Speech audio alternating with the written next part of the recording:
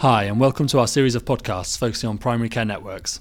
I'm Will Owen, a GP trainee and clinical fellow at NHS England, and each month I'm interviewing a range of people from around the country who are working in or around primary care networks to get their perspectives on some of the benefits, challenges and opportunities that working in networks can bring. This month I'm really delighted to welcome Graham Stretch and Helen Kilminster to the podcast. Thank you both so much for joining me. Good morning. I wonder if I could start by asking you to describe how you came to work in primary care and, as clinical pharmacists, what your current roles look like.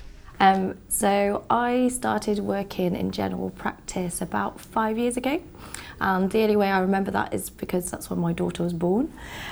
So I was pregnant with my second child and currently on maternity leave, and felt that I actually wanted a change of work-life balance.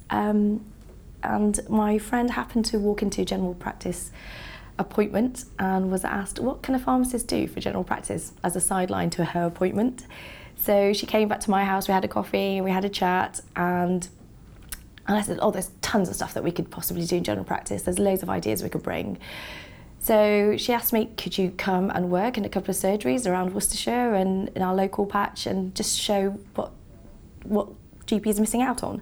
So that's what I did, 4 hours a week, and then it slowly evolved. I became part of the GP Federation, which all 32 GP surgeries bought into. Then we won the NHS pilot bid site for one pharmacist per 32 practices, so the largest pilot site for phase 1. And then it was kind of my job really to sell the scheme and encourage pharmacists to join general practice, but also for surgeries to uptake on the scheme. We did really well. I think at the end of the first year, only 3 surgeries abstained from the scheme. And then it evolved from there really. And I've moved on and done my ACP, which is Advanced Clinical Practice. And now I'm working for a practice in Birmingham. And I've evolved into a clinical director as well. I'd love to pick up on more around your shared clinical director role, but Graham, I know your experience is slightly different. What's your background? So I've been a pharmacist now for 26 years, which is feels like it's passed much more quickly than that. So I started out my training jointly in hospital and community, which was I think quite unusual back then, but is becoming more common now. And then largely moved into academia for probably about a decade.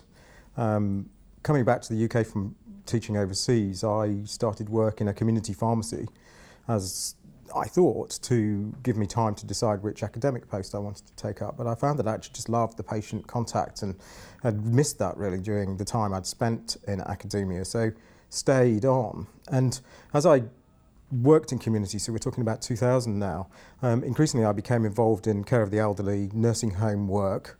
Back then we had half days in pharmacies, and I would spend time that half day in my nursing homes trying to help the nurses with the use of medicines and doing medication reviews. And over that period then, so 2005 onwards, I would start to do joint medication reviews with GPs, and increasingly the GPs would say, well, if you're doing it in the nursing home, why can you not come and do it in the surgery? And so, much like Helen, and much like many of the people who've been working in GP for a little bit longer, it evolved. It was an evolutionary process. There wasn't a sudden, here's an advert, apply and join. It evolved. And so, increasingly, my time was taken up more in general practice, doing clinics, doing the more traditional medicines management type roles, and evolved slowly to the point where I had in the end to give up community pharmacy because I was spending all of my time in general practice. So if we move forward to about 2010,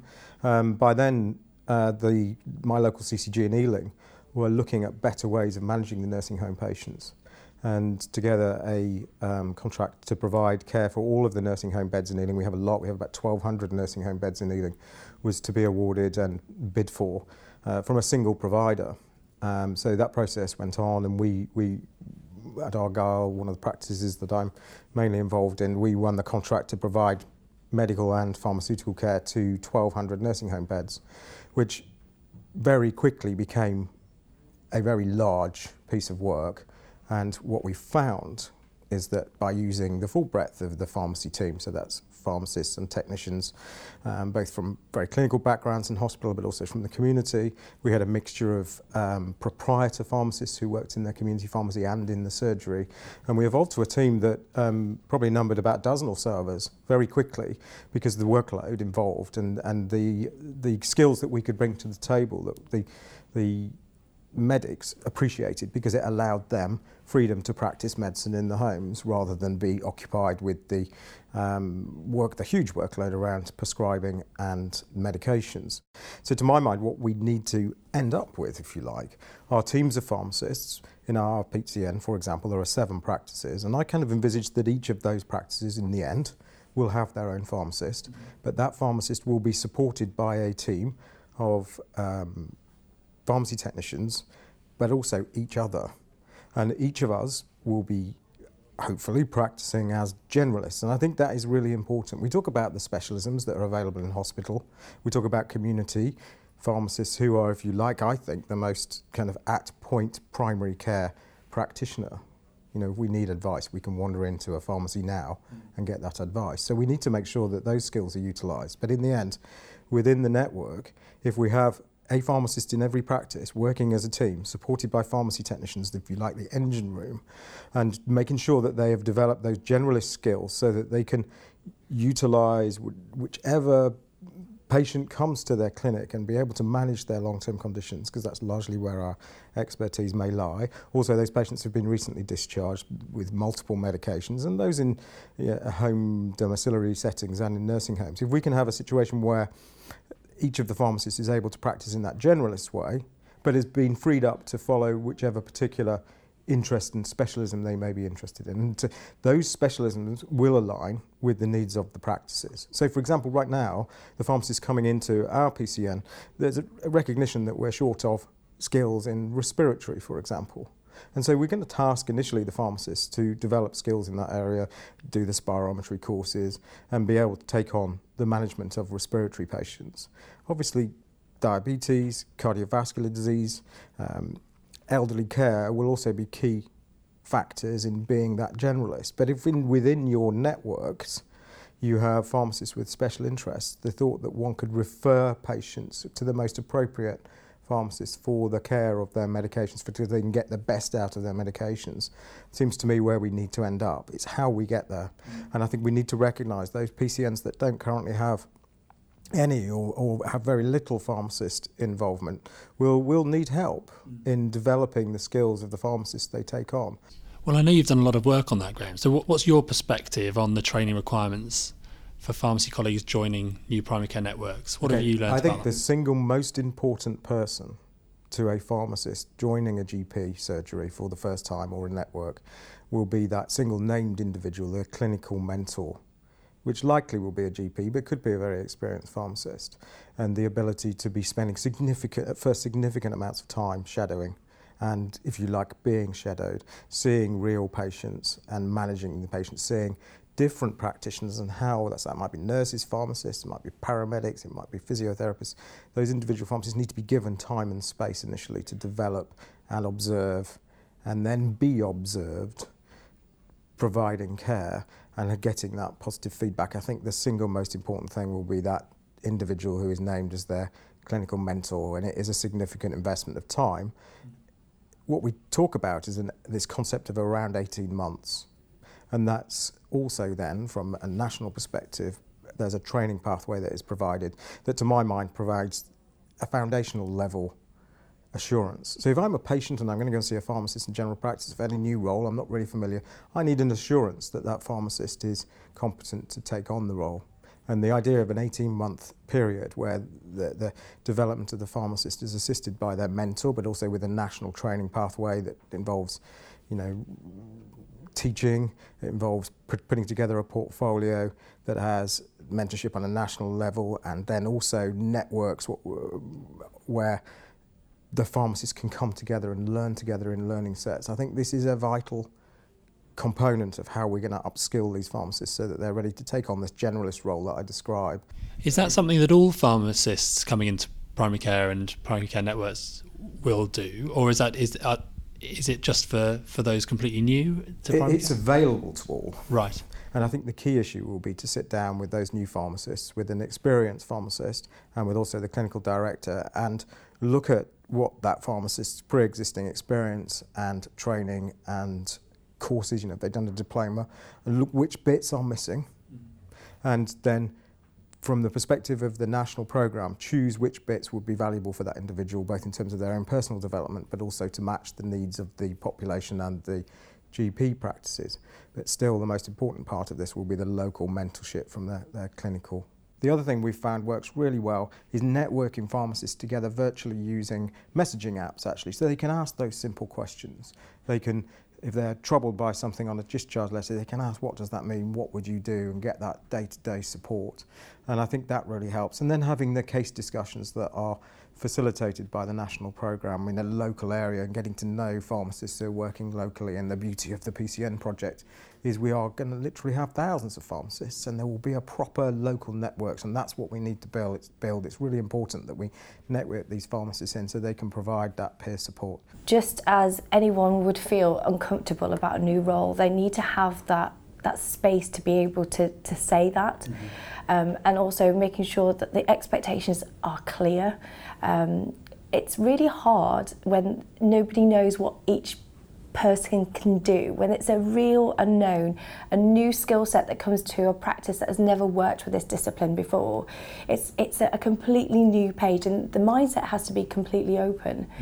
And it's really important actually when we start looking at training these people, we also need to make sure that they can be quite vulnerable, and it's okay to be vulnerable, and having that local intel over how to refer, how to do bloods, how to do really basic things but it's local and meaningful, rather than having quite a national generalist sort of overview of what good practice may look like. Because when you're in that room and when you're in that pressurised environment in general practice, even if it's just a medication use review, but you might need some further investigations or ordering. Are you allowed to do x-rays? Are you allowed to do this? Are you allowed to do that? And that only comes from actually understanding the local knowledge and understanding what systems allow you to do. So from a mentoring point of view, yes, the national pathway holds its role, and it's something that's visible to all employers to can see that actually this is the pathway, this is the structure. But at local level, within the practice itself, is just as important, if not probably a little bit more important, to gain that confidence and trust in that new skill set and your own ability. Because sometimes you come in and you feel quite an imposter being in general practice. You don't feel like you should be there, because actually, pharmacists have always been like so far down the list. But actually you hold a value and you hold a role, and it's really important that our mentors see that. Thank you both. That comes through really strongly, and I know it's some of the learning we had through that first wave of pharmacists entering general practice. Initially the assumption was it was all about medication reviews, but there's so much more that pharmacists can bring to that network and to the sort of health of the community if we let them shape their roles in conversation in an open way. I think that comes through really strongly from what you've said. Just to clarify for those that might not know, that national programme of support, and does that include prescribing, and who pays for it? Do the practices and networks pay for that, or is it funded centrally? So the practices can access funds. These training pathways provided are free of charge to the PCN, as is the prescribing course. Obviously they will have to release their pharmacists to engage on the study days and to go potentially to university to study for their prescribing qualifications. The number of study days is up to 28 over the 18 months. Okay. But as I say, it's been modularised to fit the needs of individual pharmacists after a training needs analysis. So it might be your pharmacist already has some of the skills that they need, but perhaps they need half of that time. But for someone who's completely new to it, without much existing training, it would be a 18-month pathway with roughly 28 study days away, which might well be local training, or it might be formal study days. And then in addition, and it is additional, the training towards independent prescribing is typically a 6-month course. And between universities it varies between a kind of distance learning model or one day a week at university. It does vary between the providers, but you have to anticipate that your pharmacist initially is going to spend quite a bit of time on their formal training, and that's when I say that's the investment you need to make, but the return you'll get after that 18-month period when they have their IP and they've completed the pathways, of course now you have a ready-to-go practitioner who can start to really take on quite a lot of workload within your practice, so it's worthwhile. Can I pick up on that, Graham? So there will be some who haven't worked with pharmacy colleagues before in general practice. Maybe they were too small to access the pharmacists through the last wave of General Practice Forward View funding, who are now looking more seriously at this. We've said it's more than just medication review, although clearly that's important. What value do pharmacists bring to general practice and to primary care networks? So I always say the most important thing from my perspective is the expertise in medications. So that's what we bring. The patients with multiple medications, often with lots of comorbidities, most practitioners who don't have the expertise in medicines would feel a little bit out of their depth. And I think the key expertise that pharmacists bring is around the safe and effective, pragmatic use of medications. Nobody doubts that we over-medicate a lot of these patients, often with the best intentions, but the medicines, of course, can do harm. So to my mind, this key expertise your pharmacist brings is the ability to manage those patients with complex medication regimes. Of course, in doing so, they provide both a cost-effective solution, but also they free up capacity within the surgery.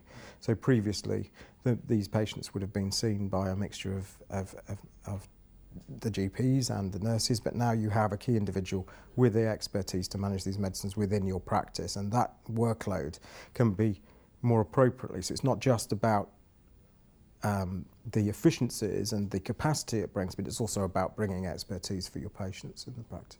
Building that relationship with the patient, and actually for the patient to have the confidence to ask questions about the medication, take ownership of their own care, and pharmacists to provide a care plan that actually allows the patient to maybe think about stopping some medication safely or reviewing the need and appropriateness of certain medication. Obviously, with the involvement of the DES contract, we're looking at structured medication use reviews in 2020 and enhanced care home services in that year as well. But also for this year alone, so we've got the extended hours and improved access to look at. So there's no reason why, if you've got a skilled enough pharmacist to be able to do that, they could do that, or whether it could be medicines reconciliation post-hospital discharge, and it's out of traditional surgery hours, but they want to be seen by somebody. It's nothing to say a pharmacist could not pick that up. But also from a QOF point of view, absolutely, this year looks at quality improvement schemes. How it looks at the moment is a bit tricky, unknown, but there's a lot of toolkits, and the data that we can obtain from CCGs and EPAC2 and various online audit tools now that you can get hold of help shape that community health-based data-driven care. And that's something that pharmacists can take hold of. So sometimes a pharmacist sits really nicely between the analytical data sort of analysis of where we would plough in the efforts and resources to get the right outcomes. And what balance do you envisage between kind of clinical facing, seeing patients, versus kind of more involvement in those kind of strategic quality improvement activities? I guess it'll vary depending on the network, but have you got a figure in mind? To my mind, and I feel very strongly about this, I speak to pharmacists who've been put in back rooms and they're doing largely traditional medicines management tasks. This is not about that. This is a patient-facing role. These are skilled clinicians whose skills that you're paying for are best utilised in helping patients face-to-face to manage their medicines and to optimise their medicines in the most appropriate way. Yes, there's work around prescribing safety, there's requirements around structured medication reviews, but the pharmacist is your key person to deliver those services and to make sure that you fulfil the requirements and the specification around DES, and they will do that patient facing. To my mind, the majority of the pharmacist's time needs to be in a clinic, sat opposite a patient, bringing their skills to bear. It might not happen initially with less experienced pharmacists, but as time goes on, it will be vital that the pharmacists see patients day in, day out for the majority of their time. You're both sharing a clinical director role in your PCNs, and I know that they're quite different PCNs and your experiences have been quite different. How do you think your perspective, from a slightly different clinical perspective as pharmacists rather than GPs, how do you think that changes your approach to the role? I think that PCNs have been around bringing to bear appropriate workforce for the needs of the local population. So what's important to say right from the outset is that I share this role as clinical director with the GP, and we've decided that actually the workforce aspect of it would naturally fall to me. Now, I'm an evangelist when it comes to the work that pharmacists and the benefits pharmacy can bring to the population. And much of our primary care is delivered by pharmacists in community, but also increasingly by pharmacists working in general practice. So having managed to evolve a successful method of working where we use the whole pharmacy team, and that needs to include hospital practitioners, that needs to include community practitioners, but also technicians. I know that pharmacy can relieve a lot of these pressures that GPs and nurses are finding, both in terms of shortages of those individuals, but also their, frankly, unmanageable workload. And actually, if we can relieve that pressure and bring our expertise, it's a win-win situation, and it's the patients that will benefit in the end. So having got and seen evolve elsewhere structures around pharmacy teams working in general practice at scale, part of the reason why I hope I was asked to become a clinical director is that my practices wanted to use that learning from elsewhere so they could bring those services to bear for their patients. And I think that that's my goal. My goal is to bring in a pharmacy team that will, far as we can, bring in the expertise, but also relieve the pressure on the GPs so they can go back to doing what GPs want to do, which is manage their patients' health. And if we can do that on a population level by engaging with social prescribers and physiotherapists, paramedics and other people, then we will succeed with this. Well, absolutely. And so clearly you speak passionately about building a broad pharmacy team, but those lessons about how we embed new staff members and colleagues in our primary care networks will be true for social prescribing link workers and others, paramedics, as we start to broaden our skill mix more widely. Helen, what's been your experience? So we don't have such a mature pharmacy team. We have basically me and another pharmacist in a neighbouring surgery. So we literally have a blank page to kind of scope how this looks. So where my strengths come in is actually looking at service redesign and actually service evaluation. How do we improve what we've got? How do we tap in to those absolute diamonds that we've got out in community, those charity works that's going on with our Syrian refugee project, and are looking at our regeneration of our over 60s with a diverse multicultural background. How do we get everybody involved in these communities, because it's so diverse in Birmingham? And actually that's where my skill set is networking and reaching out to these communities. And I've been really lucky through social media, if anything, being quite open and honest as I am. I've just managed to make these connections happen with other social link workers, organisations, local charities, and people that really want to do well. So we've had some really passionate patients through our patient participation groups at the surgery, and we want to tap into that. So I've worked with the Fit Board, which is a non-profitable organisation that looks at injection technique, and we have a patient on the board who's living really well with type 1 diabetes. And what's been really interesting is that co-production with a patient on the board, and I'd like to bring that to the PCN so that whatever project that we get off the ground is a really meaningful one where the communities feel their voice is being heard and they have the influence to actually shape the way that we design healthcare services for the future, not for managing conditions, but also preventing conditions and actually understanding how well we can live better. So it's a different sort of way of looking at things for general practice, and I think that's where my viewpoint is completely different from my fellow GP, purely, I think, if anything, out of capacity. So it's just to understand what resources have I got out there in the community that I can utilise that will help with priorities for the local health community, and how can I get more traction in what we're doing locally, because the more people we get behind the vision of what we want to do as a PCN, then we have more of a buy-in overall from other surgeries and from a wider STP network. So you've talked a bit about how being a clinical pharmacist sort of influences your perspective as a clinical director in a PCN. But as far as we know, there are only 2 of you. Maybe there's a third out there somewhere. If there is, get in touch. I wonder if you could talk a bit about how you came to be appointed and how that's affected the way you've approached the job. Yeah, I think our experiences are really quite different. I was aware that this election of clinical directors was to take place. We had our meeting, and there was quite literally like a hustings. Each of those there were 4 of us who were interested in the role.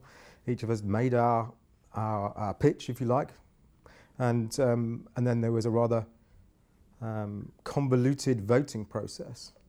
And I think having been voted into the role, what it does is it gives me a certain honeymoon period, perhaps. It gives me that certain credibility to make my voice heard, and I think that I'm grateful for that now, having been through that process, that the being elected to the role allows me to have that certain latitude to really try and develop the network. I imagine that's slightly unusual. I think, Helen, what was your experience? So because of my work in South Worcestershire, being a locality lead, looking after a population size of about 50,000, for the previous years, I put my name in the hat. So I saw the declaration of interest and I just thought, well, what have I got to lose? So I put my name in the hat thinking, actually, a lot of these GPs don't know me very well. My surgery know me very well. And they're quite strong influences in the locality. And they were the ones that championed me to the other surgeries and said, look, we've got a really good pharmacist in our surgery who's done similar work before. She would add value as a clinical director. It would bring a fresh lease of life to the way that we operate. And I thought nothing of it. And then I literally rocked up to work on the Monday and they were like, oh, by the way, you're clinical director for Pioneers Health. And I was just like, okay, fine. And I said, has everyone agreed? And we were like, as far as I'm aware, we've had no contesting. And I was just like, okay, fine. I was ready for a big speech. I was ready for a power talk. And I walked into the first board meeting and the first question was asked was, why do you think you should be a clinical director? What credentials do you have? And I was the only female on the board. And I was just like, okay. So I reeled off everything that I'd done for the past 3-4 years, everything that I've been able to bring in a way of financial income, how I've been able to streamline services, improve quality of care, looking at patient questionnaires and everything that I've been able to do over the 3 years. But not just within my practice, but as a locality. Yeah, so that kind of silence. Quite a challenging start to a job. Yeah. So can I pick up on that? Because so quite challenging, only female in the room, the only pharmacist, I imagine, in the room. And we're surprised that there aren't more, well, we're not surprised, but we're sort of, I guess, disappointed there aren't more pharmacists and more nurses and other professional groups putting themselves forward for these roles. So I guess I got 2 questions. How have you gone about dividing the role of CD between you and the GPs you're sharing the role with? And how can we encourage more clinicians from with other perspectives to put themselves forward for this kind of role in future? So from my perspective, we divided it right from the very start. It was clear that workforce would naturally fall to me. and expanding the workforce in general practice is an area that I've been involved with for years now, and the operational side would fall to my GP colleague, and I'm very comfortable with that.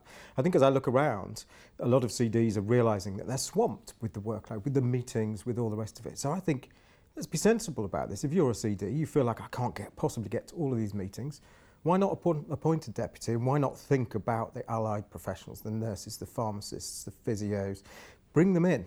They can offer you help with all these endless meetings, and give them that start as a deputy, perhaps, and before you know it, you'll have transformed them into leaders, and they'll be able to take up some of this workload that we so desperately need. This PCN, this piece of work is around sharing the workload. So share the clinical director role with them, with your pharmacists and your nurses, with your other allied professionals, and what you'll find is the breadth of experience they bring to bear will assist you with delivering a successful network. The conversations I've had with other clinical directors that are GPs is they weren't aware fully that they could share with someone that wasn't a GP. They felt that actually by taking on the whole role, it saved another GP's time, if that makes sense. They didn't realise they could share with somebody else. So perhaps Graham's idea of thinking now, are there ways you can bring people with you on that leadership sort of journey? Are there... And if you are a pharmacist or a nurse or a paramedic, you're listening to this, why not go and talk to your clinical director and see if there's something you can do to assist them and get more involved, because there's lots of work to go around, isn't there? And I think that the way that the PCN is set up, it is organic, and this can, these clinical director titles can move. So actually there is scope and capacity to maybe bring in a second clinical director or deputy clinical director. It's how we work together and how best share the responsibility and the workload, because we're not getting away from the fact that this PCN work is immense.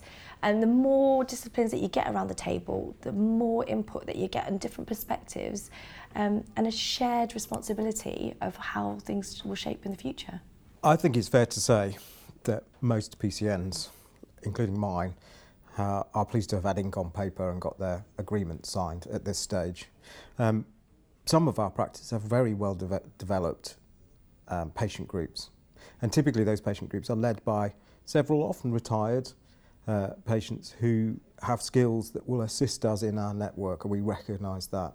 So I think our idea is that we will bring together those engaged patients and ask them exactly how they feel that we need to now inform our patients that we're going to be working jointly in networks and the benefits that could potentially bring to them, and then hear from them what they feel their priorities may be and how a network of GP practices might now be able to improve their care going forward. And obviously extended hours has been a priority initially because that is really important to a lot of our patients. In London, a lot of people commuting, actually being able to come into a practice earlier in the morning or later in the evening to get their needs met is going to be important. So I think, if I'm honest, it's very early stages. We're aware that this is important work, and we have started conversations with our PPGs, with our patient participation groups, but we, at this stage, it's too early to say where they'll go. What I would say is that the practices increasingly feel to me like they're open to this in a way that they perhaps weren't before. That they're incentivised, obviously, but actually they're increasingly realising the benefits of working together on these things, because now services can be provided by their colleagues in the network, allowing their patients to access those services that they couldn't provide on their own. And I think that's the key point about PCNs. Working together makes you stronger. You're stronger than the sum of your parts. So what we intend to do, what we would look to do, and I know Helen's done a little bit of this, is you need to engage with local politicians, you need to engage with the third sector, as it's called, the voluntary sector, our charities. And actually this very week I saw a patient who I'd struggled with. She's had talking therapies, she's on maximum treatment for her anxiety disorder, and almost as she was leaving said to me, the one thing that really helps me is swimming. And all these conversations that I've been having in the network around social prescribing suddenly came to the fore, and sure enough, take the trouble to find out, she was in a neighbouring borough, she lives in a neighbouring borough, and sure enough they do have a discount scheme and a mentoring scheme that does include mental health patients at the local leisure centre, and we were able to engage there. So thinking to our link workers and our social prescribers, I actually can't wait to have an individual working in the network that will be able to help me direct patients to much more meaningful lifestyle interventions and assist me with that. Because if I'm honest, my patients don't live in the surgery, they live in the community. And whilst I can do my best when I see them, perhaps once a month even, actually what we really need is engaging patients to help them to find the right services that work for them, in this case swimming, something as basic as that. And that, you know, this narrative around how we think wider around our population's needs, I think is coming home. And I heard a social prescriber speaking, and the GP sat next to me told me he'd been doing this job wrong for 30 years. And actually opening our minds to the opportunities where we can get much more involved in a patient, improving their lifestyle, and the ways we can do that, practically how we can do that, I think is a key thing for PCNs. And if nothing else changes through this whole process, it's engaging patients with improving their health outcomes via a whole range of different inputs that aren't just medicines, that aren't just operations and the traditional medical model. And that's what I really hope for. And I think engaging patients in what they need is going to be key here. So to my mind, we start with our PPGs and we find out from them what they feel would be helpful, and I'll bet it will be what services are available to us local, how do we engage with those services, and how can you help us to make sure that we can find those services that we need. That is an amazing, positive and uplifting note to end on. Graham and Helen, thank you both so much for joining me today. It's been a pleasure talking to you both, and good luck in your endeavours over the next couple of months in your PCNs. I do hope you found the podcast useful and it's given you some ideas to take away and try in your area. We've covered loads of ideas from introducing pharmacists in new roles and how to support them, to encouraging existing pharmacists and other healthcare professionals to share some of the leadership around developing our primary care networks. If you've got any other ideas of things you'd like us to cover in the podcast, or things you'd like to feature and you'd like us to come and talk to you, then please do get in touch. You can email us at england.pcn@nhs.net. In the meantime, you can find out more about the work that we're doing to support primary care networks on the website at www.england.nhs.uk/PCN. Thank you very much for listening.